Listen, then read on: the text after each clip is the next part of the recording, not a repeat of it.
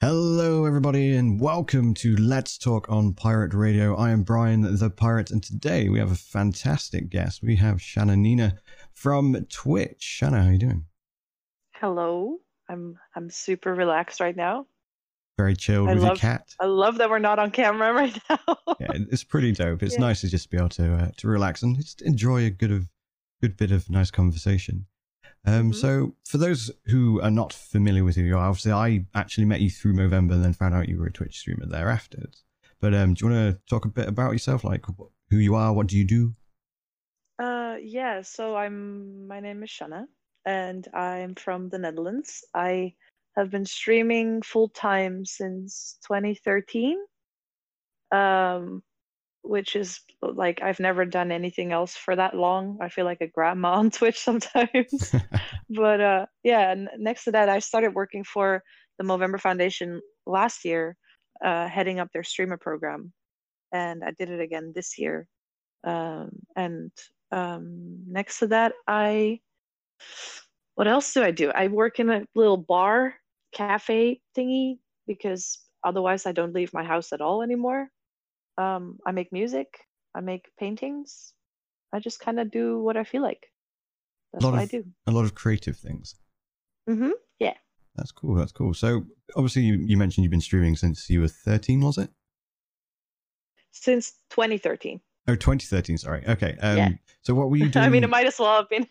That's fair. That's fair. That's a while ago. I assumed you were very young. No, I'm 26. Are you 26? Oh, you don't look a day over 30. So, what? What were you doing before Twitch then?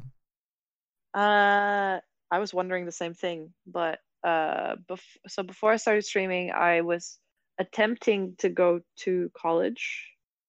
I guess, or you call it uni. Right. Yeah. Well, we have college as well in the UK, but then it's uni thereafter. I don't know. Just the thing after high school. Yeah. I was studying music therapy, and then I quit that because I found out I didn't want to be a therapist. I just kind of wanted to know like how music therapy works neurologically speaking.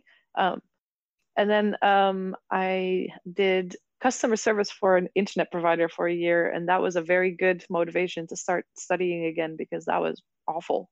Bless you.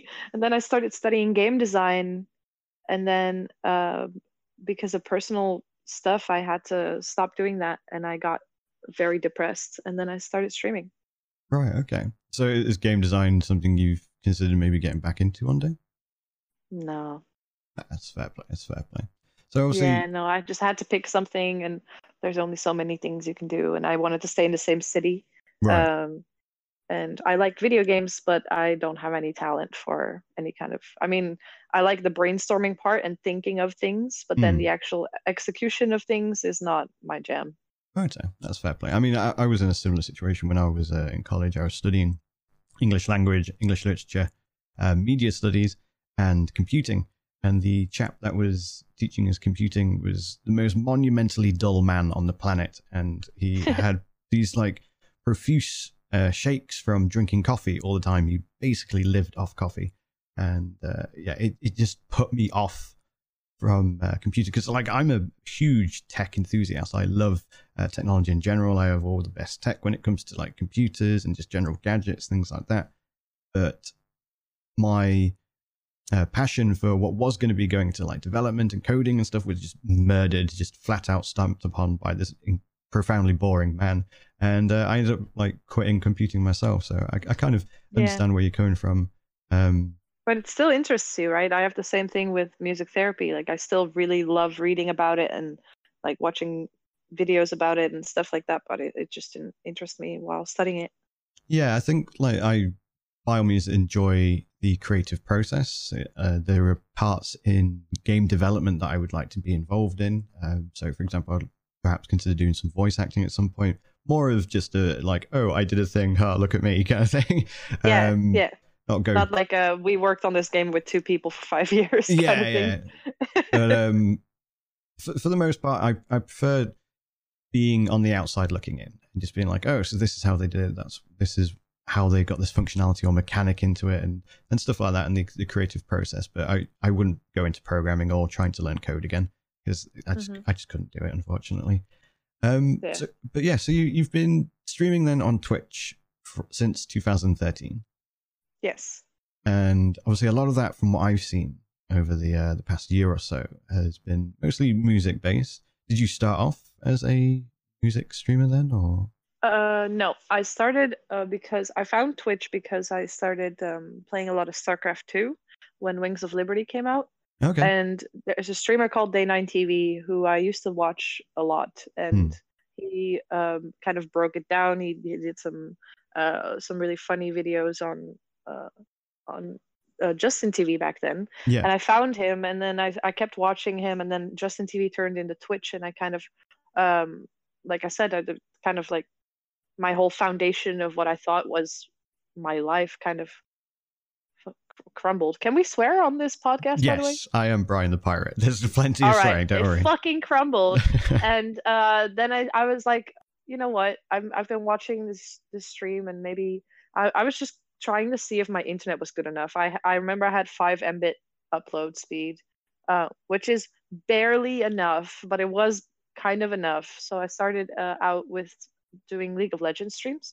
Okay.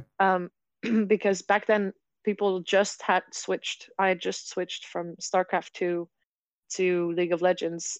It was still season 1 of League of Legends, so it was still like super hype and new, and everybody was playing it. So then I did 10 to 14 hours of League of Legends a day for about, I don't know, 7-8 months, and then I got partnered. Wow, that's pretty damn impressive, to be fair. I mean, with a 240p webcam and like a headset with a mic. I remember my first donation I got, because I didn't have a donation button or anything at the start, but my viewers kept nagging me to make a donation button. Right. And I remember the first donation I got, I bought a SteelSeries Siberia V2 headset. It was a white one because it had blue lights coming out of it, and I thought it was like the coolest thing ever. But it was a really shitty microphone. They had really shitty mics in the SteelSeries. They did, to be fair. Yeah, and that was my stream setup. It was a 240p webcam, a SteelSeries Siberia, a mouse that cost me €4. That was like one of those travel ones that like the tiny, you know what I mean? Yeah, like yeah. The laptop, small little diddy one. Yeah, with like an elastic cord thing. That was my setup. And then, in the meantime, I've luckily gotten a new mouse. But yeah, I've switched games probably like 6-7 times now, and now I'm just kind of variety. But back then, music wasn't really a thing. The terms of service said that your channel had to be 90% gaming content. Even being on full screen webcam for too long could get you reported. Really? Wow. Yeah, so that's why I still now, because I've been kind of raised with that now if I'm on full screen webcam, after 10 or 15 minutes, I just get this kind of feeling like, oh, I should probably kind of start doing something, because I've been on webcam for like 10 minutes now. Yeah, it's become habitual, as it were. Yeah, so for me, it's kind of like super uncomfortable. I feel like I should be doing something by now. Like the first 10 minutes I can be on full screen webcam, and then I'm like, I should be getting into the game by now. While sometimes people sit there on full screen webcam for 6 hours and talk to their chat, and they have lots of interaction and lots of viewers, and I'm just not raised that way as a streamer. I guess it makes me uncomfortable.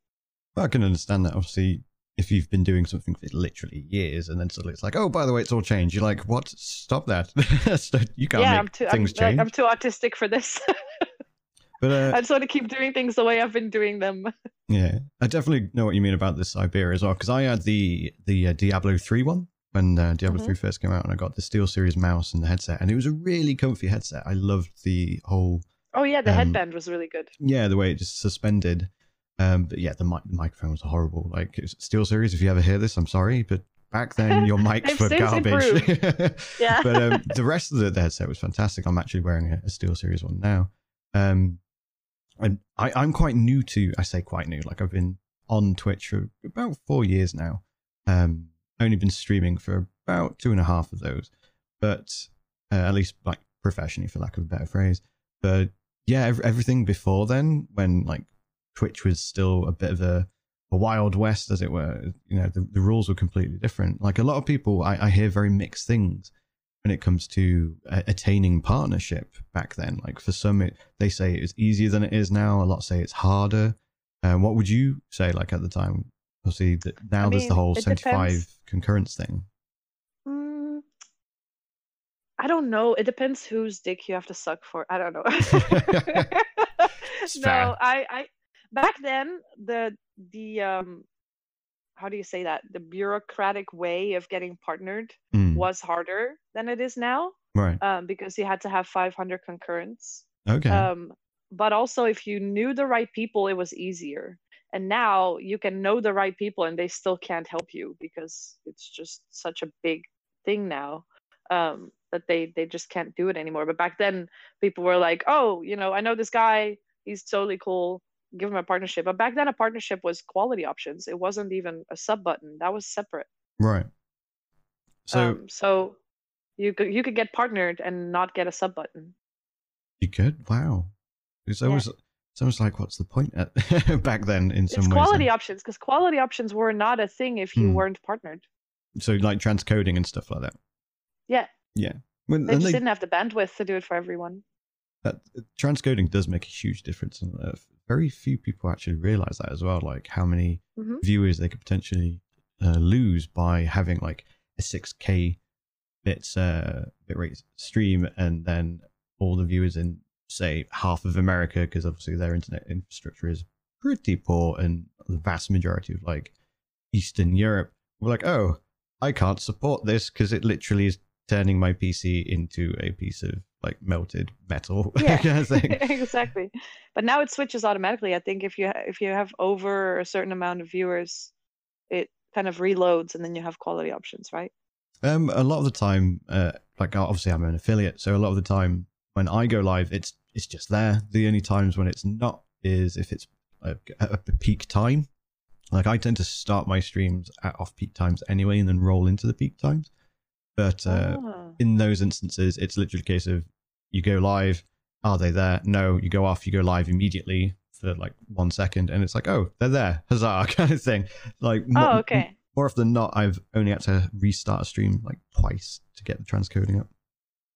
Okay, because it used to be, I think, for if you weren't partnered, it now switches automatically.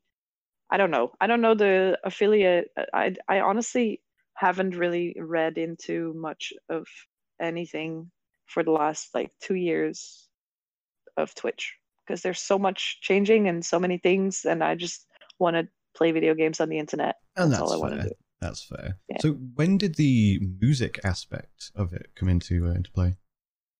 Fairly quickly, because I used to have, I remember, what was it, Groove Shark, I think. I remember Groove Shark. Yeah, I used to have my Groove Shark playlist, and it was in my chat. I had well, not in my chat, because Nightbot wasn't really a thing back then either. Right. But I had it under like my description. I had my Groove Shark list, and I used to have that because when you play League of Legends, you just can't pay attention or talk all the time. So I always had that playlist on, and I was always singing along. Right. And people were like, oh, you have a nice voice, like you should sing more. And then I was like, but I can't, because I'm streaming League of Legends, and I have to produce 90% gaming content. So what I used to do was, when I was queuing for games, I used to sing a few songs. Okay. And I've put my Siberia headset on my desk with my mic facing me, and then grab my guitar, and that would be my it's really shitty audio, but it worked. And then eventually Twitch, it did, yeah. People started donating for songs and like subbing and all of that. And then Twitch made a long while down the road, because I'm talking like 2014, January, February 2014, when I started doing this. Which I started streaming in November 2013. So a long while down the road, Twitch made creative. At first, they made not playing, like in the directory. Right. I used to sing on League of Legends, and then I got a lot of hate from people in chat being like, "This is not League of Legends. You're the attention whore." Blah blah blah.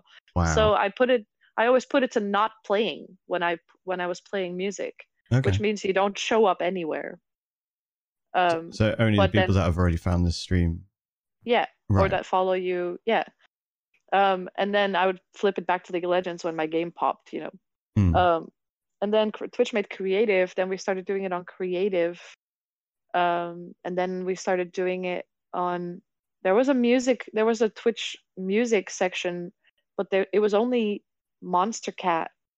I remember it was only Monster Cat, and we were on there, and we didn't get much traffic from there. So we've always kind of been this gray area, I think, Right. because Twitch, if Twitch wants to promote us the way they promoted other creative streams, because they did the whole Bob Ross thing, and you know, Hmm. they did push the creative artsy side of Twitch a lot. But I think the reason they can't do that with us is because it's such a gray area copyright wise. Like Oh if yeah, I for sing a sure. cover and I put it on YouTube, I get a lot of like I can't monetize covers on YouTube, Yeah. stuff like that. So I feel like if they were to promote us big time, they would also run into a lot of DMCA problems and stuff like that. So I kind of almost wish they're not going to promote it because it would give us a lot of issues with Yeah. copyright. Which Even if you do all the audio yourself and you don't use any samples or you don't, you know, use a backing track or anything, it's still, if I upload a cover of me doing anything that somebody else has made on YouTube, I get demonetized. yeah, it's almost certainly to do with the fact that obviously you cannot breach copyright with record labels because they will go ham kind of thing. It Yeah, honestly yeah, surprises me that they haven't gone for Twitch yet already, because they must know. Like maybe in the early years you could assume some naivety of what Twitch is and that people are using like thousands of songs in the background of their gameplay, but surely by now, like they literally got a record label involved for Twitch Sings. Like they must know that a lot of their copyrighted yeah. material is on there. But Yeah, but even singing covers is a little bit of a gray area. Like not just playing Spotify or something, but I do that too. But yeah, you know, I but just kind of I it, feel like they can't go after everyone, and if they're going after anyone, it's gonna be the big fish, you know? oh, for sure, for sure. They'll be like, oh, so is this person a partner? Yes. Oh, they're getting lots of people in front of them. Yes. Okay, they're also going to get a lawyer then because they're about to get sued. Yeah. But obviously that leads on to Twitch Sings. So you were a finalist of Twitch Sings 2019. How was that? Because that's I was actually talking It was to a colleague about it. terrifying. Sorry, I interrupted you. No, it's no problem. I was just I was talking to a colleague about it before leaving from work. I was like, oh yeah, I'm going to record a podcast with my friend Shanna. She was on this thing called Twitch Sings, and they have no idea like what Twitch Sings is. They're familiar with Twitch, but otherwise that was it. I was like, yeah, so like these were the criteria. They almost won like 20K and stuff like that, and they're like, whoa, that's huge, and it is huge. Like that was I thought you were the sweetest thing when you got on stage and you were just like, hi, I've sang, can I go now? kind of thing. I just thought it was really, really sweet. But that must have been really huge for you, like getting on stage and doing that. Yeah, because I don't have any experience performing other than online, uh, with the reason that I have like insane stage fright. And it's not even that I don't think I can sing because I know I can sing. It's just that when I get up on a stage, my body just quits whatever it naturally does. I don't know. My limbs start shaking. Like I just want to go to the toilet and stay there for the rest of the night. It's just very bizarre. It's this fight or flight kind of thing. Yeah. And it's not a fear of failure or anything. It's not a rational thing at all. It's a pure physical kind of anxiety that I get when I'm on a stage, which is why lately I've been trying to do it more, because I feel like if I do it more often, it's going to be less scary. And something you perhaps get used to. Yeah, so I'm singing in Amsterdam tomorrow at a bar, which is a big deal for me because it terrifies me, which is why I feel like I should do it. You know what I mean? Because I feel like if stuff doesn't scare you, it's probably not gonna make you a better person. I can get that. It's always if that cool makes to. Sense. It does. No, yeah, it does. Because like, it's always cool to push yourself beyond your limits, as it were. As cliche as that may sound, but if you always limit yourself, then there is no more room to grow. Whereas if you go right, well, let's see if we can do this thing that I haven't been able to do before, and then Yeah. achieve So, it. but getting up on stage at the Sings thing was a bit of a different story because the bar I'm playing at is like 30 people and it's, cozy and people are chilling and talking to each other and sitting down and having drinks. Here it was just this massive stage that's bigger than my house, Yeah, literally. it was huge. It's huge and you're there and there's no band, there's just a backing track and you're standing there and you have to kind of fill that whole stage with just you. I And was quite surprised by how much stage there was, but I was both impressed, but also like, that's a lot for one person to fill, kind of thing. yeah, especially people that don't have any performance kind of like a lot of us, probably most of us don't have, most of us finalists, I mean, Hmm. didn't have any stage experience other than Mermaid. Yeah. There's not really any of us that are really gigging or anything. We are just doing it online because it's more our comfort zone. Of course, yeah. So it was very uncomfortable for me. I didn't watch it back at all because it just I don't wanna. I don't want to watch that back. I get very uncomfortable watching myself back. Okay. And I know that I could have done better, that I do better when I'm live on my own channel. I sing better normally than I did that day, but I didn't die. So I guess I won that day. You know what I mean? Yeah, I get what you mean. Like my legs were shaking and I didn't come off as nervous as I felt, which is good. And I really did beat my own mind that day, which was really nice. And I felt like I achieved something, even though I didn't win. I felt like I did win for me in a way because like a year ago, I would have never gotten up on that stage. Yeah, like when you look, yes, albeit you didn't get like this grand prize, but the fact is you made it there in the first place against literally There's so many thousands of people. Yeah, there's thousands of people, and then you have to get voted through by your audience. I was in a bracket with Mike the Bard and Megan Lennius, who are both people that I admire as a musician, and I've known Mike for 6 years. Like it was I was not expecting to get through that in the first place. I was like, Mike and Megan, they're both these people I look up to, and I just think they're better than me. So I was like, they're probably gonna get voted through, and then I got voted through to the finals, and it was very hectic because I was also running a booth for Movember. Yeah. Which meant I was on the floor in air conditioning for 11 to 14 hours a day, and I lose my voice because we don't have air conditioning in Holland. Yeah. Anywhere. So we just have difference in shitty climate. weather. Yeah, it's just very dry air. I bought a humidifier. I couldn't go to any of the parties at TwitchCon. I couldn't really I feel like because they did the finals on the last night, on the last day, I couldn't really enjoy much of the other days before that because I wanted to be a responsible adult and I wanted to preserve my voice and not shout over loud music. So I didn't go to any parties. So that was a bit of a bummer, but I can't really complain, oh, I couldn't go to this party because I had to sing for 20K. Like, oh, woe is me. Yeah, I can't really complain like, oh, they flew me out here and now I can't go to the party. It sounds silly, but I did wish they did it on day one, so then the tension of that would have been gone and we could have actually let loose a little bit after that. Well, because you do worry about it the entire time.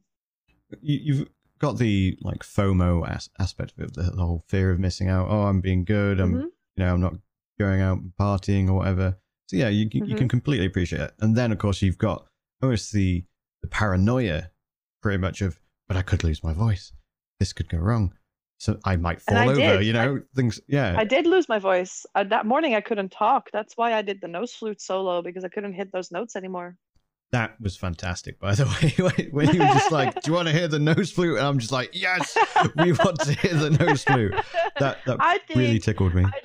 I think people remember that the most, but I also think that I kind of ruined it for myself with that because I don't need any gimmicks, and I felt like I did, or something. I don't know. You how s- I feel. But I have on my Tinder profile now that I played my nose flute in front of 30,000 people. So there's that. that's pretty fantastic. I mean, I would wholeheartedly agree. You definitely didn't need any gimmicks, but at the same time, it was something that showed character, like that you can have a laugh. It wasn't just like, oh, I'm going to sing and then do some crazy high note, or I'm going to do this. It was just something that showed more of, Shanna behind the microphone, as it were, rather than just here's a song. Yeah. Thanks for listening. Bye bye, kind of thing. Oh It was yeah. part of the performance, and I really appreciate that. And it, like I said, It it did really make it tickled me. into like one of the after movies on that Yeah, Twitch that I posted on Twitter. So that was really cool. Are you ready for the nose flute solo? yeah. But yeah, I was impressed. To be fair, I was impressed that you dared to do it. In fact, so kudos it to was you. I was so terrified. I cried. I walked off stage and started crying from just release of all of that tension. And like Mm, I just Emily was waiting for me because Emily and I became really close over that weekend, and she was waiting backstage, like in the side. How do you say that? The curtains. yeah. Um, and I walked off, and I fell into her arms basically, and just started sobbing because it was just so much. I was so terrified, and it was such a relief that it was done, like a release and a relief, I guess. Yeah. Um, and I was really relieved and really proud that I did that. Yeah, it was Mm. very close as well. Yeah, the first and second place were only. I don't know if I can disclose that, but they were very very close.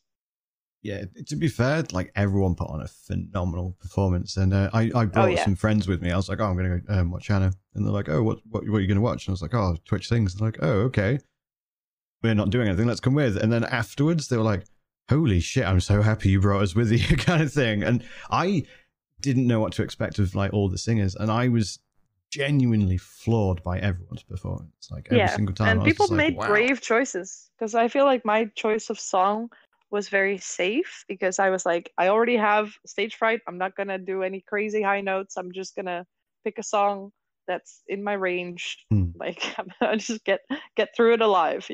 But I like one of the guys picked Chandelier, and people were really going all out, and it's so ballsy. I really admire that. mean, it's always cool to like, okay, like, he who dares wins, as it were. But at the Hmm. same time, it's also sensible to play it safe and um, project the best version of you, as it were.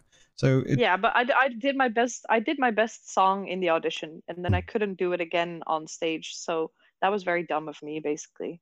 But of course, you're gonna pick your best song as an audition because you have to make it through thousands of people. yeah, But then on the stage, I picked a song that I'd never really sang before, and because I sing a lot of jazz, and Twitch Sings doesn't have a lot of options with jazz. Um, and a lot of them had long instrumental breaks, and then I was like, well, I'm going to be standing there on the stage for 64 measures, mm, just kind of twiddling my thumbs. So I had to pick something that didn't have any solos in it or anything, and it kind of limited my choice as well. right, Which I limited my own choice basically, but I just feel like my voice is best for kind of jazzy songs. But I also am not the kind of singer that does all these crazy vocal gymnastics and runs and ad libs. I listen to a lot of classic, like Ella Fitzgerald and Etta James, and I listen to a lot of these classic voices that don't need that kind of um, decoration, if that makes sense. right.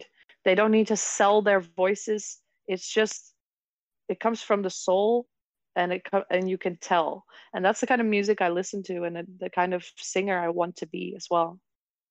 And that sounds really, really cool. I mean, to be fair, It's very un-American. that's another thing as well. With obviously a vast majority, even now, of Twitch's audience being like North American, essentially, Hmm. did that have an influence on like what you sang or what you sing even on stream? No, I do feel like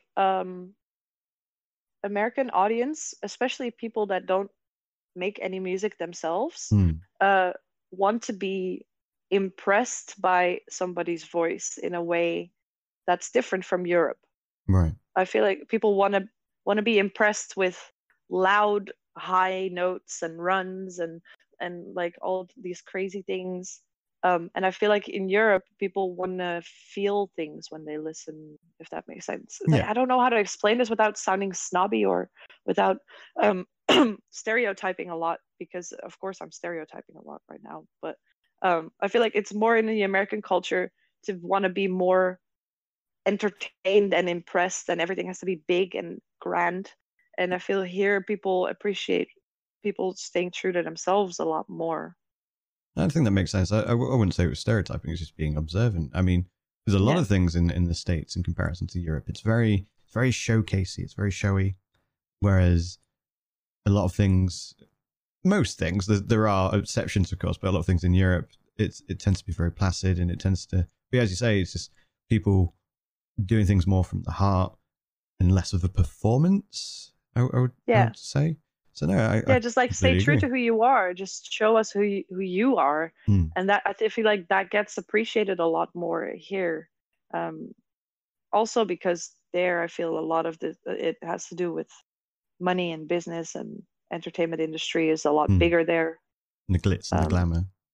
Yeah, I feel like they really like that, all of that. And I feel like especially here in Holland, like we're the most down to earth people Hmm. probably in Europe. So we're just kind of like, we have a saying that's like, doe maar normaal, dan doe je al gek genoeg, which means just act normal, that's crazy enough. Right. I actually Like that's everybody cool. just, I like that. yeah, Might like use that. everybody just yeah, just act normal. Just be yourself. Just don't, blow your personality up to an extent that everybody can see as fake. Hmm. And even as content creators, I think there's a fine line between putting on a little bit of a performance, maybe adapting aspects of your character to make them maybe a bit more louder or a bit more excitable or enthused. Yeah, but But everybody does that. it's I personally prefer to be as genuine as possible and as sincere as possible. But at the same Me time, too. I have a lot of admiration for friends who are like character streamers and stuff like that. But there are occasions where you'll see someone stream, or just a content creator on YouTube, for example, things like that, and you do see the character, and you're just like, that's a bit fake, kind of thing. Like they're trying to, that's very disingenuous, and there Yeah, and is. I don't like that, but there's people that like that, Hmm. Like Dr. Disrespect didn't get big for no reason. Oh yeah, but again, he's more of a proper character streamer as opposed to someone who's Yeah, just like, exactly. I love But I don't like that. everybody, kind of thing. Um, with regards to Twitch Sings, are you going to be doing it again next year, 2020? I don't think so. Why not? First of all, I want Emily to win. Okay. And I think she's gonna apply again. Not that I'm like, oh, if she applies, then I can't win anymore, because Right. I just really want her. I just really want to be able to cheer for her without any self-interest, if that Right. makes sense. Yeah. I really want her to win. She's probably. I don't want to be like a dick or anything. I was really cheering for her last time too. Right. I she deserves a win in general, Mm. and she's not just a nice person, she also is talented as fuck. And I don't like using talented, because I feel like it kind of sounds demeaning, because it's not talent, it's hard work and a lot of Mm. practice. Yeah. But she's an incredible singer, and I really want her to win. And also, from what I said last, like, about all the parties and not being able to really enjoy the event because I was anxious and I was nervous for the last day, and I wanted to preserve my voice. This TwitchCon in Amsterdam is going to be my city. Yeah. I want to party till 5 a.m. every night. Like, I want to show people around. I want to shout. I want to smoke. I want to, there's so many things. I just want to really enjoy TwitchCon coming to a town like 30 minutes away from me. Right. So in Amsterdam, I'm not going to do it.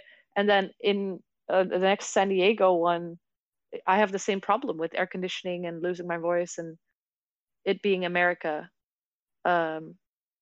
So I don't know. And also, I don't think it's my thing. Honestly, like, it's a really cool price, and it was really cool to do it. I really appreciated the experience, and it was amazing, but it wasn't my comfort zone. It's Right. not the kind of musician that I kind of want to be. Um, like I don't want a big stage with 30,000 people by myself with a backing track. I want jam sessions and interaction and a band and like hanging out by a piano and just slamming some keys. I just Yeah. Something a bit I more really intimate. something a bit more intimate and something a bit more where I can show more of my personality, which I feel like these kind of talent shows aren't the right place for. Right. Um, so I honestly don't know if I'm gonna do it again. The only reason I would try and do it is the money. But Hmm. then how much is that worth? I mean literally 20K, but you know Yeah. what I mean. But then you've got the record label as well, and then you obviously have um I've forgotten the word, but A single. obligations. You'd have Yeah. obligations as well Oh, to yeah, but that terrifies me too. I'm just not ready. I don't even know what kind of musician I want to be. I don't know what kind of music I want to make. what kind Like of I'm music. just not So, ready. what kind of music are you going to be doing at this bar that you're going to be performing at tomorrow? I'm gonna be doing a lot of covers that I also do on stream with my loop station. Okay. But I was more speaking in a way that the stuff I write, Hmm. I honestly don't really know what I want my musical identity to be like, and I think that's very important to think about. Do you write a lot of Mainly your own music? Yeah, well, lately I have been writing a lot more, Hmm. because I've been going through a bunch of things, and I just went through a breakup, and I had to move house, and like it was just a big thing, and it really triggered a lot of um, introspection for me. Right. So I've been writing a lot more recently. But honestly, because I listen to so many different things, I listen to jazz, but I also listen to metal and I listen to trip hop and I listen to all these different things, and I have no idea what I want, like what I want to Right. make. Is it Um, almost a case of too much choice, or just yeah, and then at the same time I want to do something completely new, right? kind of like Billie Eilish did. Like her whole genre didn't it doesn't really fit into any one category. Right. So I need to kind of explore myself as a musician a lot more before I can kind of get into a competition where you can win a record label, or you can win a record deal for recording a single Right. with Columbia Records. Then you need to know what you want to make first, I Of feel like. course, yeah, because you'd get then, but okay, so what are we going to do? And you're like, "Yeah, I don't know. Kind of thing. Yeah, like, I was do you have hoping any you could tell songs? I'm me. like, I have this one. It's acoustic guitar. Good luck marketing. Yeah. Like, yeah. So I'm kind of still. I'm just kind of starting to really put my mind to making more music, Okay. and I'm a little bit late to the party because I've been making music since I was like 9, Hmm. but I just didn't have the confidence or the drive, and I do now. So I'm You kind of just starting now. would you consider literally starting a band then and be like, yo, I need a band Mm, to sing with, so be I'd in a band with love me. to have, you know what? I keep saying like my next boyfriend's going to be a singer, or a guitar player or both, All right. because I really want to be that couple that like sings together and it's so romantic, and it doesn't work out that way probably, but I you mean, know. you never know unless you try, I suppose. But yeah, I don't want like a big band. I just want cool harmonies and just like heartfelt music. And yeah, I've been actually I was in a studio a few weeks ago with Ruben de Ronde, which is a Dutch DJ who works with Armada Records, Okay. which is Armin van Buuren. Um, and he's pretty famous, and he streams on Twitch, and he saw my stream like 2 or 3 years ago, Right. and we always had this like, oh, we should do something together sometime. Yeah, yeah, and then you never do. But he actually texted me like, hey, I'm going to the studio tomorrow. You want to come? So we're working on that right now. We're going back into the studio probably in January, and that's EDM. That's like trance, Right. Okay. which is a completely new experience for me. But I have no experience whatsoever working with any kind of digital music software, Hmm. because I always just record the actual instruments into a microphone and Right. that's it, you know. And it's really cool because he has a lot of experience using Ableton and producing. So then I can tell him, because I studied classical music for 14 years. I have a lot of music theory in my head. Right. And I can tell him like, "Oh, what about if we do this and this?" But then I can't translate that into the software, but he can. So I'm Right. kind of like kind of spamming all of these thoughts at him, and he just kind of clicks into the thing and he just kind of does it in the computer, and then it's this collaborative kind of thing where he is able to express what I'm trying to convey, um, with the software, which is really cool. So that was a really nice experience, and I can't wait to go again because it was very organic. Right. um, and It, it from the get-go, it was just like really, we were in the same flow, if that makes sense. yeah, it totally does. I mean, it sounds like it would be a very cool collaboration, especially when you get two things that contrast so much as well. So I'm, Yeah, it's my jazzy no voice and then his EDM trance background, and it really works. yeah, look forward to hopefully hearing something maybe one day. Yeah, I don't know, man. I don't know how any of this Just works. record it on Like, the slides. Like, okay, let's put yeah. this out into the world. But Yeah, because I'm terrified. I'm like, what if I post on my Instagram story a part of this song that we're making and then somebody else makes it? like, how dare you? I thought of Yeah. it first. I don't know how that works. Like, I'm just gonna leave all of the production side and all of that side to him because Mm. he's already signed with that label. I Um, I so can yeah. I can very much appreciate the technicality behind it. Like, very recently, I say very recently, it was literally a week ago. I downloaded Acid Music Studio, so I was like, Hmm. okay, like going back to the whole copyright thing. Like, I don't want to get DMCA'd. I don't want to have my VODs muted, etc. So I have gone about remixing a intro track, and I've got it to 13 minutes so far. How And long did that take you? I've spent about 6 hours on it Yeah. so far, and I it's have a 1 minute track. It took me 4 hours. well, a lot of it is with the fact that I'd never used the program before, so No, like, me neither. I I had literally to just look did a up a stream. tutorial for every single button. I looked up a tutorial. That's why it took me 4 hours. Well, I But went very yeah. stereotypical bloke about it, and I've yet to look at a tutorial. I just opened up the program and I was like, okay, this looks like I put sound here. Let's start with that, and then just started uploading tracks. And to be fair, it becomes quite intuitive once you work out how something is like spliced together and what all the effects and stuff do. You're like, oh, so that's how Hmm. I turn a piano into an electric guitar. Fantastic! I could do that again Yeah. next time. Yeah. But the Yeah. whole I downloaded. I went straight into Ableton, which is one of the most complicated DAWs. hmm, So I kind of made it very hard for myself either, or I'm just bad at it. But we'll say it's it's a difficult. learning process. Yeah, Yeah, it is very it is difficult. a huge learning curve. It's like a cockpit when you're sitting there and there's all these buttons and you're like, how do I not crash this plane? It's like, let's press the big red one, and that actually just Yeah, what does this records for button do? once. Yeah, it doesn't blow anything up. It literally just records. You're like, oh, okay, who knew? All right, this But works.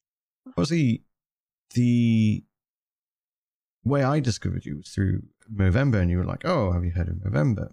What brought that about? How did you go from Twitch and having this fabulous singing voice, and then suddenly like, hi, Charity?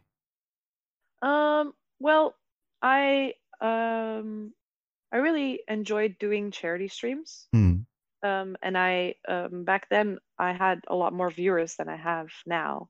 But back then my music streams had like 400 or 500 viewers, Right. and I used to do like 2 or 3 charity streams a year, um, which now I can't do anymore because I literally need all the income I can get from Twitch to kind of survive. Right. And with a charity stream, you kind of, people that donate that day are not going to donate again the next day to you, if that Of makes course.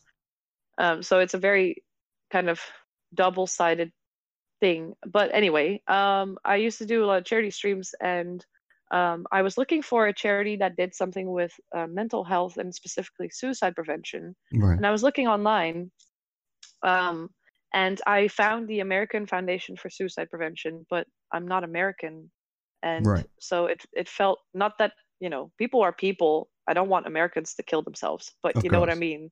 Like, I wanted to do something more global, or at least more around me. Mm. Um, and then I couldn't find anything. And then somebody suggested Movember, and that they had just added mental health to their campaign a few Right. years before, because before that it was just prostate cancer and testicular cancer. Yeah. And they added mental health as a big push kind of thing.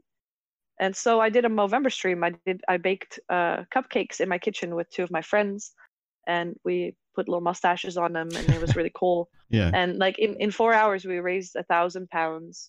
And then I realized it was all very kind of messy. Mm. Like um, they had promised me front page and then forgot to request it. And I didn't really know how to set up Tiltify. I kind of had to figure that out myself. Right. I didn't really know where the money went or whatever, and I didn't really hear from them. And then like 5 or 6 months later, I got a thank you, and I was like, they should really tap into this more, because Twitch is so good for charities. And you can see with St. Jude's and like all of that there's millions and millions of dollars being raised on Twitch, and you should really tap into this because So I emailed them that. I was like, hey, I realized there were some improvements you could make, and you should really tap into Twitch more, because I feel like you could raise a lot of money there. Right. And I feel like this is a cause that fits the gamer scene very well, because it's mostly men. Of course. And I mean, they say 50% of gamers are women, but I feel like the audience is very men dominated. Oh, for sure. Like we have stats. It's a men's world. Yeah, we have literal stats that confirm that. Like, yeah. So I feel like Movember fits that very well, because it's also a young charity. It's also something that doesn't have gray men in suits representing them. It's just like a very kind of lads, kind of blokey kind of thing. Right. So I was like, this could really work. And I emailed them. I was like, hey, I've been streaming on Twitch for 5 years, and I have knowledge about what streamers want from charities. I know who to reach out to. I have a network. I can help you. And then I was hired. I got an interview, so I flew to London for a job interview, and I remember I had a whole printed out folder with my business plan for that year. Like, this is what we're going to do. This is what we're going to reach out to. We're going to reach out to stream teams, because then you only have to talk to one person to get to 20. Like, I had this whole thing thought out, and they were really impressed. And then I was hired. And then the first year I worked there, the income they got from Twitch quadrupled. And then I was hired again this year. Which is, pretty dope, to be fair. So I kind of blagged my way in, and then I followed up by actually delivering what I said I was going to do. Well, the thing is, you say you blagged your way in, but from what you described there, you went in swinging, if anything, because a lot of people go, okay, I've got an interview, and then they'll go to the interview and they'll talk, and they'll be like, hi, I'm a person. No. I like the job. This job didn't exist. Exactly. Yeah. Like, I just kind of was like, hey, you need somebody to do this for you. I want to be that person.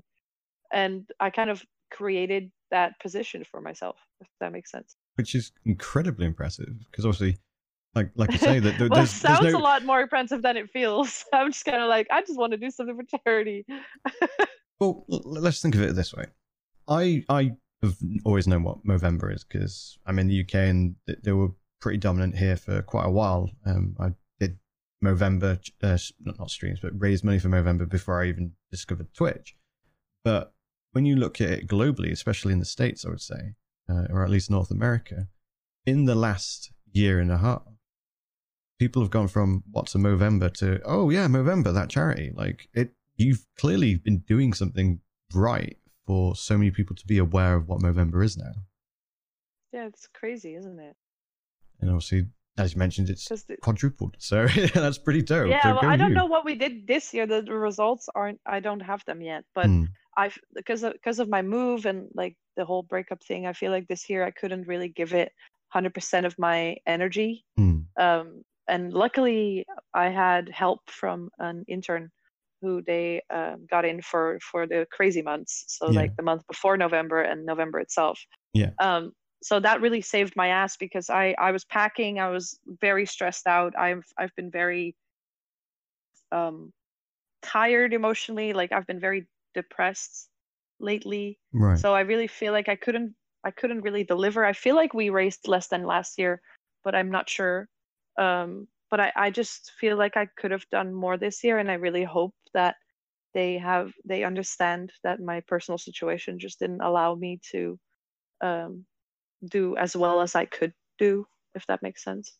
Yeah. But I didn't really, I haven't talked to them yet. But yeah, I it's a mental health charity as well, so they should really understand. But it's also there, I'm being paid to do a job, and I don't feel like I delivered as much as I could have. And yeah, so I'm mostly kind of disappointed in myself for this year's campaign, but Right. I don't know the outcome yet. But it's curious that you say that, because from like I was saying, from what I've seen, a lot more people seem to be aware of what Movember is now. So I if anything, I was expecting it to be more from just all the streamers that I know have been like, oh yeah, Movember, I'm going to raise money for Movember. Whereas like Well, a in lot of comparison people last actually year, said they were going to and then didn't do a stream. really, Yeah, a lot of people confirmed with me and then ended up forgetting or not having time, right? which is fine. I'm not going to be like, no, you have to because you said you would. But Yeah, of course. we have a list of people that are going to stream for us, and then that list is like 100 people, and then if only 30 people end up doing a stream, it's a bit of a different outcome that we can't really have any influence over either. Of course. So Well, it's always a bit. It's always yeah, always you can only tell at the end of the month. one, I imagine they would be very understanding, and two, it's a volatile thing anyway. Streaming in general is quite volatile. Things change all the time. Like I was raising money for November this month, but I didn't manage to stream anywhere near as much as I wanted to, because of things in life. So I imagine they'll be like, you know what, here's chance, like your second chance kind of thing. So I'm confident because you did do a good job in my mind. So if they've got issues, just send them my way. Thank you. No, it's no problem. It's no problem. It just makes me more motivated for next year if I get rehired, because I'm a freelancer for them, right? I'm not on their payroll. I just send invoices for my hours. Yeah.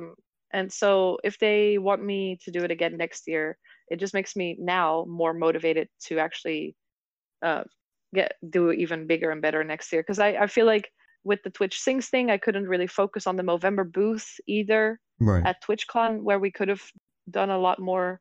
Like there's just too much going on for me personally. And then I'm kind of doing everything half-assed instead of doing one thing well. You know what I mean? Yeah. Which I shouldn't have done, but it's a learning experience, and I've never had a normal, proper job. I've just been streaming for 6 years.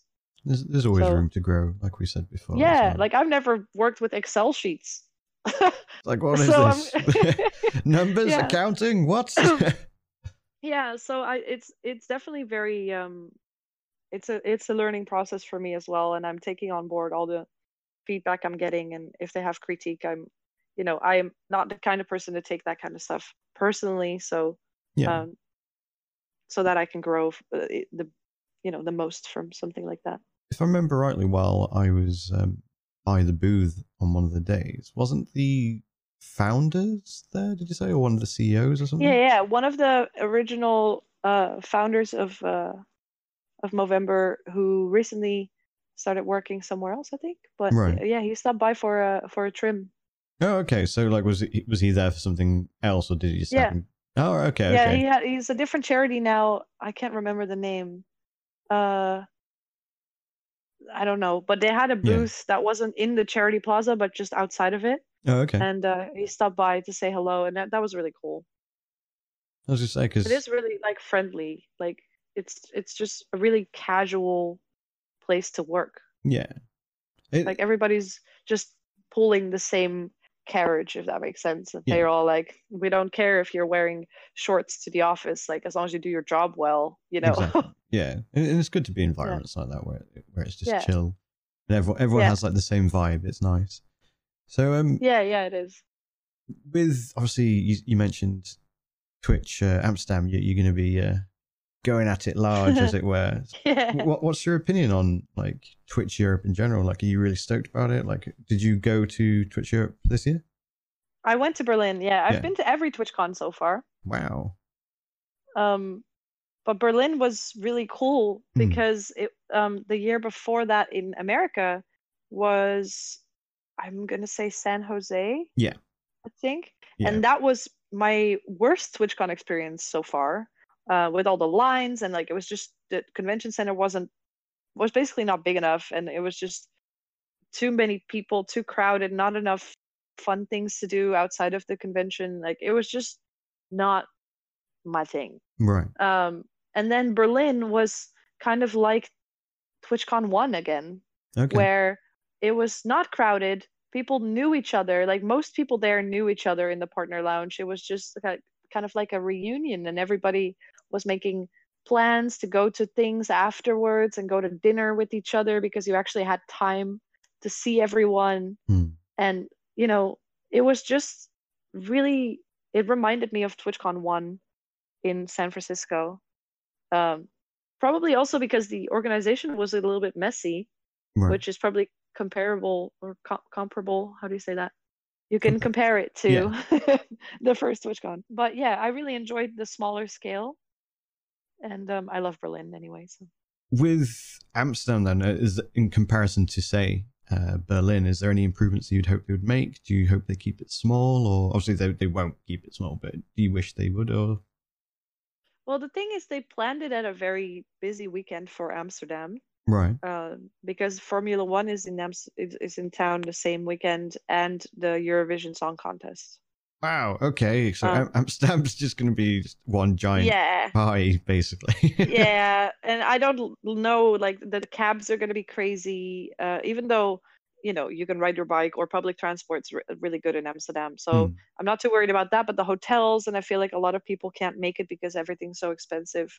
Because most of the hotels were already booked when they announced TwitchCon. Wow. Okay.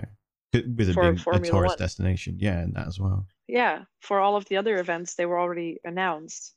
So I feel like when TwitchCon was announced, there were only like 2 or 3 hotels that weren't like €500 a night. Wow. That's very interesting that they didn't look into that beforehand. Yeah, I feel like, well, I mean, yeah, I don't know. They don't have any Dutch people working there anymore. That's true. Like, obviously, for the Berlin TwitchCon, I think the total staff was like 4 people or something like that. 3 people. Well, that would explain a lot. There was also yeah. It's crazy. Yeah, I like, think they're gonna do better this time. Hopefully so, because I did have concerns, because there was part of me that really, really wanted to be behind TwitchCon Berlin because it was going to be in Europe, and like I even as a tech enthusiast, as a gamer, a person, a geek, a dork, whatever pigeonhole you want to put me in, I always tend to be what's known as an early adopter. So like VR, I got one of the first HTC Vives as soon as it came out. There was a convention here in Nottingham. I went to that. It was awful, but I went to it because I wanted more of it, kind of thing. And I wanted to be very much the same with TwitchCon Berlin. So it took me quite a bit by surprise to find that there was so few people organizing at that time around. Because I've done conferences for work and things like that, where I've had to like help organize presentations and stuff like that, and then go on stage and stuff for 300 people, and there was more people in my team than there was for the entirety of setting up TwitchCon EU. So I was just how? To TwitchCon EU? No, because in the end, 1, I had some issues with finances at the time, and 2, I didn't think it was going to be worth it, because a lot of the people that were going to go ended up bailing out. This year, I want to really, really try and go, but again, there's potentially other things that may clash with it, which I won't know about until probably next month, unfortunately. I mean, Amsterdam, I might be a little bit biased, but I've seen most. I travel a lot, and because you know, I've traveled a lot. I don't know. I don't know how to explain that, but I've seen a lot of cities in Europe, And even the more I travel, the more I love Amsterdam. It's just probably my favorite city in Europe, next to Antwerp and Barcelona, and then Berlin. I know a It's lot of people that have so been to nice. Amsterdam, and they all say it's really dope. It's so cool. Like even if it's just to see Amsterdam, it's Hmm. worth it. But yeah, all the Airbnbs are gone, the hotels are gone. It's just they didn't really think that one through, I think. But I live half an hour away. I booked a hotel though because my last train back home goes at 12:30 at night, Oof. and I don't want to leave the party that early because here bars open till 5. That would kill me. That would absolutely Well, kill me. we In what? California, when they close at 2, I'm like, what do you mean you close at 2? I'm British. I should be here until 6 in the morning. What are you talking about? So yeah, Oh, that wait, would be but awful. in London bars close at 2 as well. I do they? Pretty sure they do. Yeah, 1 and 2 a.m. Yeah. I swear I've been Because out here drinking people longer. go to the bar at like 12:30 and then you party till 5 a.m., 5:30. To be fair, I've only been in London once, which was in Camden, and there was a lot of alcohol, so I can't remember when we left. Oh, It I was like late. Camden. But in Nottingham, Camden's I literally go out until like 6 in the morning, or I used Oh. to, not so much anymore. But yeah, because a lot of the time I would be in bars with Linksaria, my friend. I think do you know Lynx? Maybe if I see them. Fair. Well, we have a habit of going to bars, particularly in the evenings and during the day and all the time. So it's just a case of going, okay, let's go to a Damn British bar. people. But she's a Canadian actually, so but I feel like British culture is very alcohol based. in a lot of ways, like binge culture is definitely a Yeah. thing. The Yeah. weekends are dangerous to be around for a non-drinker, I would say. Yeah, really I don't drink, and Hmm. the most complained about thing in Amsterdam is British tourists on stag parties. Oh yeah, absolutely. Like stag parties, be it like not even just stag parties, just hen do's as well, or Yeah, they're always bachelorette loud, they're parties. always drunk, and they're doing a lot of laughing gas and stuff like that right now. Like, it's Yeah, just it's stupid. basically football hooliganism kind of thing. It just goes Yeah, crazy. like if you have loud people walking around Amsterdam, it's probably British. Oh, most certainly. Like when you watch holiday shows and stuff like that, and you're like, oh yeah, they went to Ibiza, and it's just like just drunk British guys Shouting. just shouting perpetually, walking up to the camera, just going, all right, sweet up, no. And it's like, oh my god, why do you have to represent us everywhere? Kind of thing. Yep. Well, us Dutchies are like, just be normal. That's crazy enough, man. Yeah, just be chill, man. Yeah. I think we're just so. I think I really like being Dutch. I really enjoy it. I'm proud of it. When you go to, like, say, the States, and like, other than the States, you said you've obviously traveled quite a lot. Where else have you been? Honestly, I have not been to any non-Western countries except Right. for Mexico. Oh, okay. And Turkey, if you count Turkey as non-Western. Yeah, I would say so. But so I've never been to like Asia or Africa or anything like that. But Right. I've traveled most of Europe, and then I've been to Boston, New York, Austin, Dallas. Let me think. Been to California, so San Francisco, LA, San Diego. So that's a lot for somebody from Europe, I think, to be Yeah. in America. But yeah, I really enjoy traveling alone. I just like being, it makes me feel free. Do And you you always talk to people on the way. do you notice much of like a culture shock? Like, say for example, when you go to the States, because obviously me being British, I'm fairly used to like Europe as a whole, but even British is like, or the UK is very different to say Western Europe. And then when I go to the States, I'm just like, there's certain things where I'm like, wow, that would never happen Yeah. in the UK, be it something good or something Yeah. bad. Do you have it like similar experiences? Well, first of all, tipping. Yeah, We don't do that. like we do a So bit here, but it tends to be at restaurants, and it's not so much because the mandatory. waitresses need it or anything. If anything, like my friend used to work in an office, and she left her office job to go back to waitressing because it was so lucrative because she made so much more money. Whereas obviously in the States, yeah, like she hated working in the office because the tips that you get in like restaurants and stuff tend to be pretty big, and the whole like salary thing here in the UK, like minimum wage, is pretty reasonable. Like even in like service roles, whereas obviously in the States you get paid pittance in comparison to what you'd get paid for the same job in the UK when it comes to that kind of Yeah, role. because we don't. I work at a bar, but I make like 10 something. So let's say 11 euros Yeah. an hour, and then my tips are usually like on average 1 or 2 euros an hour because it's a bar. Like people aren't ordering food, people aren't ordering drinks, and it's just it's not a big. It's just not a big thing here. The Yeah. only way I tip is if my food was exceptionally great and the waiter is cute. That's when I tip. That's fair. That's fair. Like I always do. If in the UK, when it's a big meal, if there's a bunch of us, even if the service was mediocre, because I understand how like crazy it is. But as I said, otherwise, it's not really something that you see over here in Europe. In the States, Yeah. like I was prepared for it because I had friends who were like tip everything ever kind of thing. I was like, okay, sure. Yeah, but I did that, and then I tried to tip my bus driver in New York, and then my friend was like, you don't tip like bus drivers." And I tried to. I was sorry, I'm Dutch. My whole week was just, I'm sorry, I'm Dutch. And like the more I travel to America, the happier I am to not live there. Right. Okay. Because there's so many things that I don't like. Right. And it's just the way people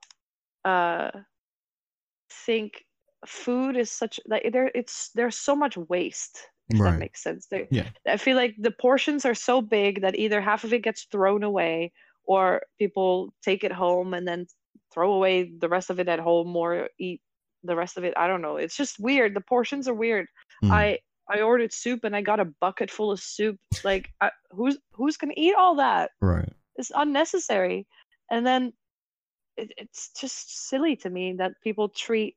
And now it's getting better with all the health craze and like the keto things and all the organic food stuff and all the avocados. I don't know. All the avocados, so many avocados. It seems like all the Americans love avocados. Maybe that's just California, but they all seem like obsessed with avocado. I don't know why, but yeah, I feel like it's getting better. But definitely, I feel like the respect that we have for things to keep you alive, like food and drinks and all of that, is a lot higher here. Right. I think even higher in Asian countries like Japan and stuff. They are very respectful towards what they're eating. But I feel like the food thing is a big part. The tipping is a big part. Also, people don't say what they mean, which is also, I know, a very Dutch thing, because British people don't say what they mean either. But like Dutch people specifically get perceived as rude a lot. Like I just say something in a way that's so direct that people aren't used to it. Yeah, instead of like, hey, would you maybe stop doing that or something, I would just say like, stop it. Right. It's just, there's no other. That's what I'm trying to say. I'm trying to say stop it. So why not just like, ain't nobody got time for that. Yeah. It's like, hi, would you stop poking me in the face if you wouldn't mind? That'd be great. As opposed to, can you pack that in, you git, kind of thing. Yeah. It's like, stop doing that. Period. And or it's the same with like being in a bar or flirting or whatever. I'm just kind of like, you're cute. Like it's like, I just gotta fancy shag. Sure, come on. Yeah. I was like, hey, can I have your number? Like, I don't know. I just say what I mean always. And even if it takes me a while to get there, I always say what I mean. And I feel like that's a very big difference. Not specifically with Europe and America, but specifically with Dutch people. We are just so taught that you can be blunt and upfront and people will appreciate it because you know what somebody's thinking. Value is to you. You know what I mean? Yeah. And it's funny, that you say that obviously they tend not to be, say, let's not as honest with what they're trying to say. Because when I go Yeah. to the States, I always notice how incredibly polite people are. And Yeah, same for Britain though. the thing is, like, people would remark, "Oh, like the British are so polite," and I'm like, "Are we?" Like, I know we say our, you know, our pleases and thank yous and stuff like that, and depending on obviously where you go to Britain, there's the whole accent thing, and we sound, you know, usually quite charming in some way or quite polite. But I wouldn't say that we were actually polite. We sound polite, whereas in the States, it's always like, "Oh, how are you doing, mom?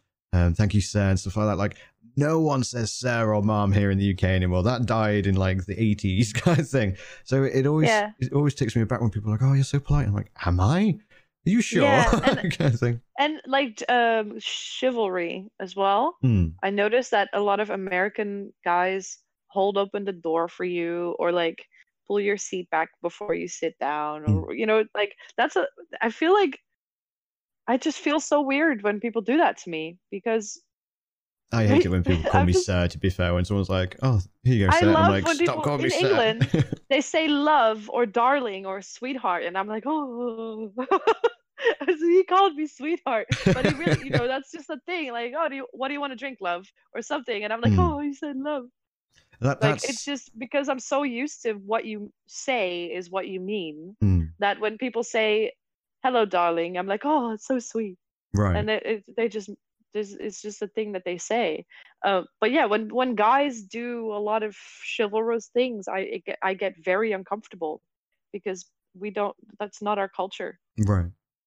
So when somebody offered, like, going Dutch, like when a guy offers to pay for dinner, I instantly think, what do you want from me? Right. Like, you When a calling me guy holds poor? the What are you door doing? open, yeah, like when a guy holds the door open for me, or like make sure I go through the door first before him or something, Right. I'm like, what do you want from me? Why are you sucking up to me? Right. Because it's just not a part of how we are uh, raised, Yeah. or like treating each other here. And it's almost crazy how different cultures can be, even in, like, you know, 2019, soon 2020. You're literally an hour's ferry ride away from me, and yet there is that huge difference in culture. And Yeah, I feel like a lot of people appreciate uh the Dutch culture a lot when they visit, like, because you're just not used to knowing how somebody feels about you all the time, and it's very nice. yeah, It's nice to know refreshing. what somebody actually thinks. Yeah. Yeah, I want to go to Holland one day.